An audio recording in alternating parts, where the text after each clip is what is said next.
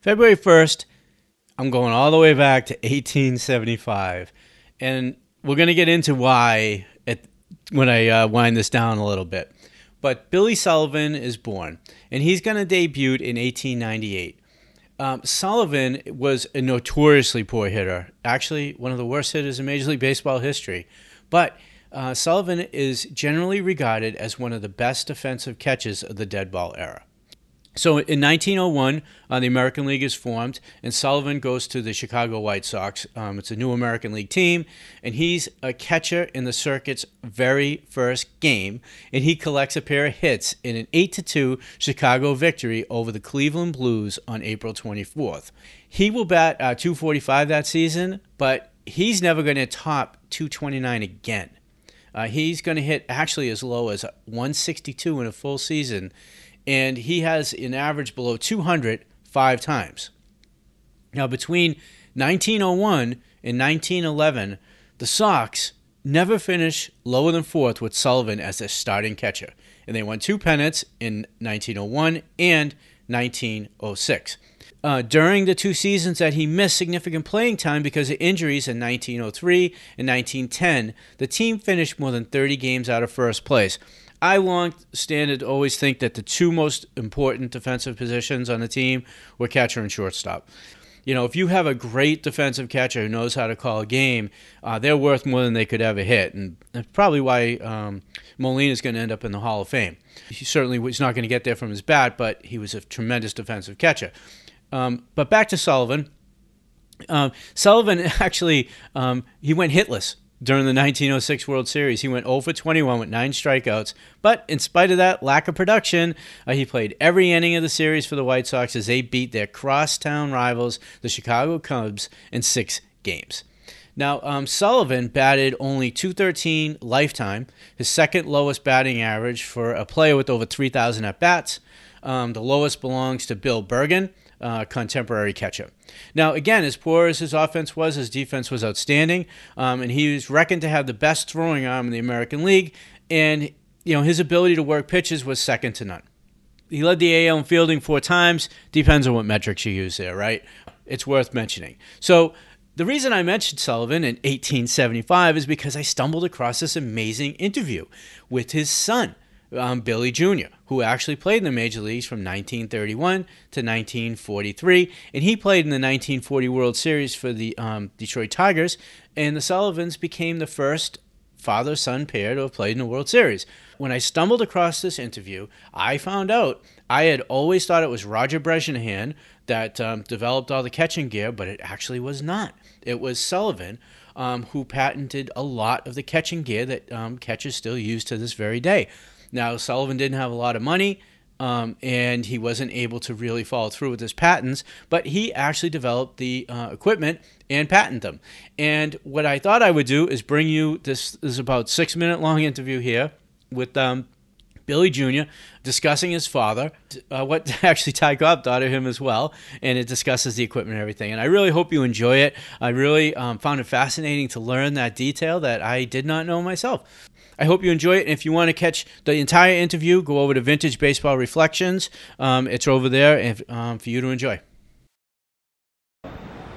Well, could you tell me a little bit about your dad and some stories he's told you about the great old White Sox teams and growing up as the father of a famous ball player like that?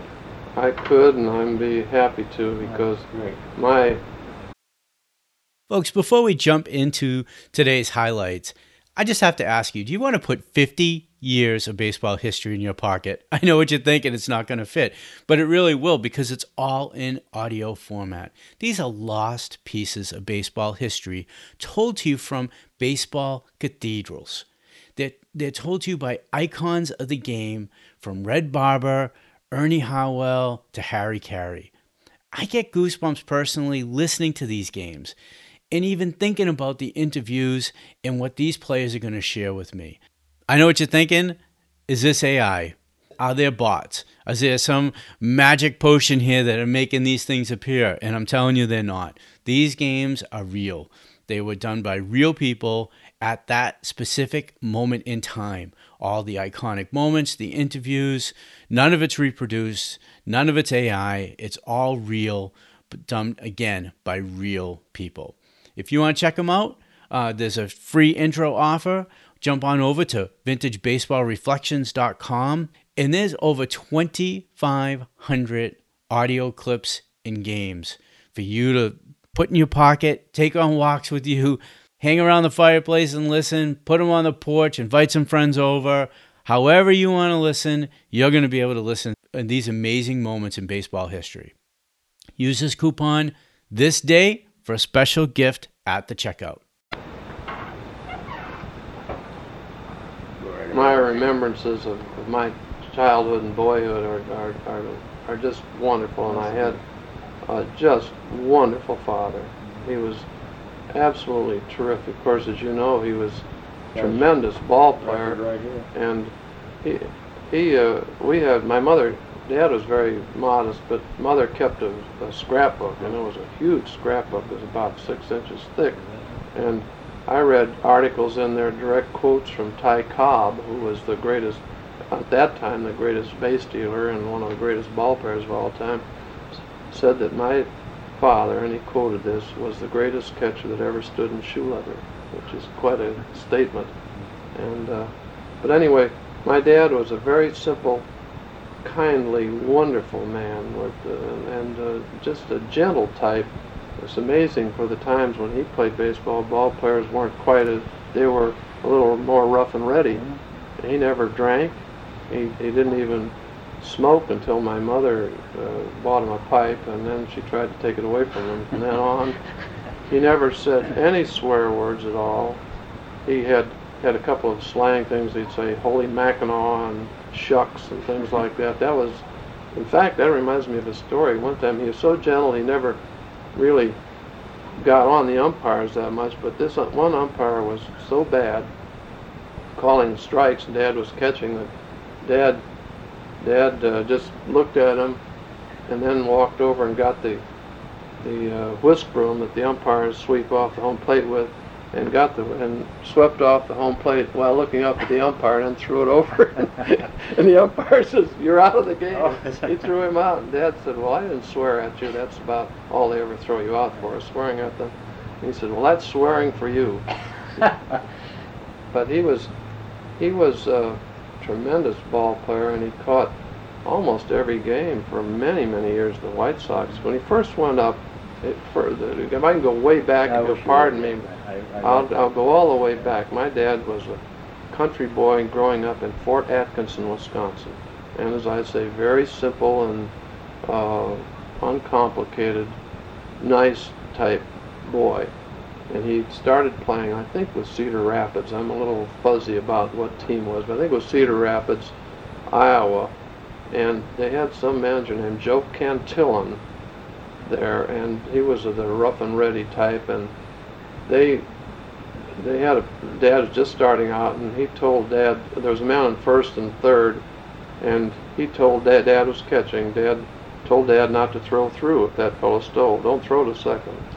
Well, Dad had such a good arm, and when that fellow took off for second base, he couldn't resist it. His instincts, he just fired a strike right over second base. Of course, nobody's covering because they weren't expecting to throw. Went out to center field, and Joe Cantillon just ripped him up and down, and it was a terrible bowling out. And Dad was so crushed because he just started, and he didn't say anything. He just packed his clothes, and he was down in the railroad depot waiting for the train to go back home. He just left, and Joe Cantillon was hunting all over for him and found him down there. That might have ended his whole career, right? That's odd.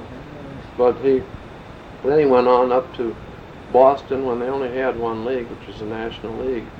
He caught for Boston, and then the American League was started. A whole brand new league was started, and he jumped from one league to the other, and he went with the White Sox, and so he was right with the White Sox from the very inception. Was the White Sox manager that? I'm not sure, but Dad had a great regard for Clark Griffith, but I know that in 1906, Fielder Jones was a manager, so I don't know whether Fielder Jones was also the manager then or not.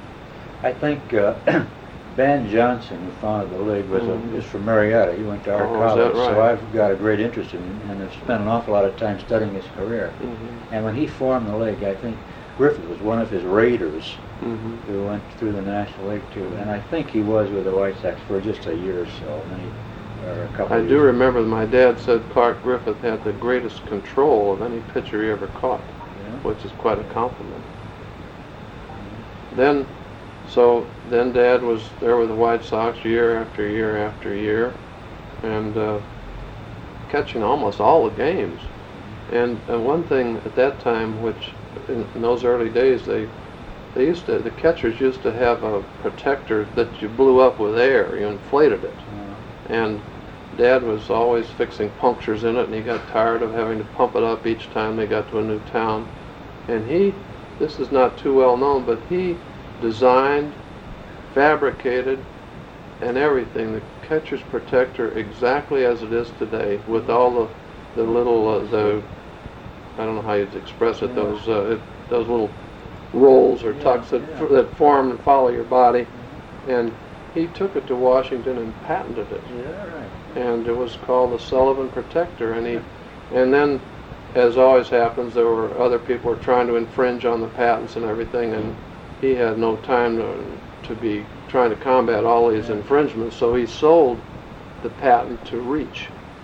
And the only change that's happened in that protector since then, and Bertie Tibbett started this, was taking off that bottom part, because people wear other kinds of protection beside that. But Dad was so proud of that, and he'd show how when you had a vertical seam all the way up and down, that when you put your arm out to catch the ball, that made the protector come out a little and gave you a cushioning effect there. But he caught there, and then in 1906, I think they were in last place in August. And then Hitless Wonders of 1906, very famous team. And the Cubs, of course, were just way out ahead in their league, and they were a terrific team, one of the best of all time. And the White Sox were in last place, I guess, and they went on and they just won almost every game, and they ended up winning the pennant all in that last month, and came in to play the Cubs, who were so great, and here are the hitless wonders of the White Sox, where nobody thought anything about them, and they beat the Cubs. And those were the days of Ed Walsh pitching, and it was great. Great defense and good pitching. Right, terrific. They had of course, Ed Walsh, one of the greatest pitchers of all time. People talk about winning 20 games now. He won 40 games. Did your dad talk about catching spitball pitchers? Yes, he talked about them a lot. Well, he said that, of course, the spitball to be most effective had to be low, pitched low. But Walsh was really could control it, and he pitched it low, and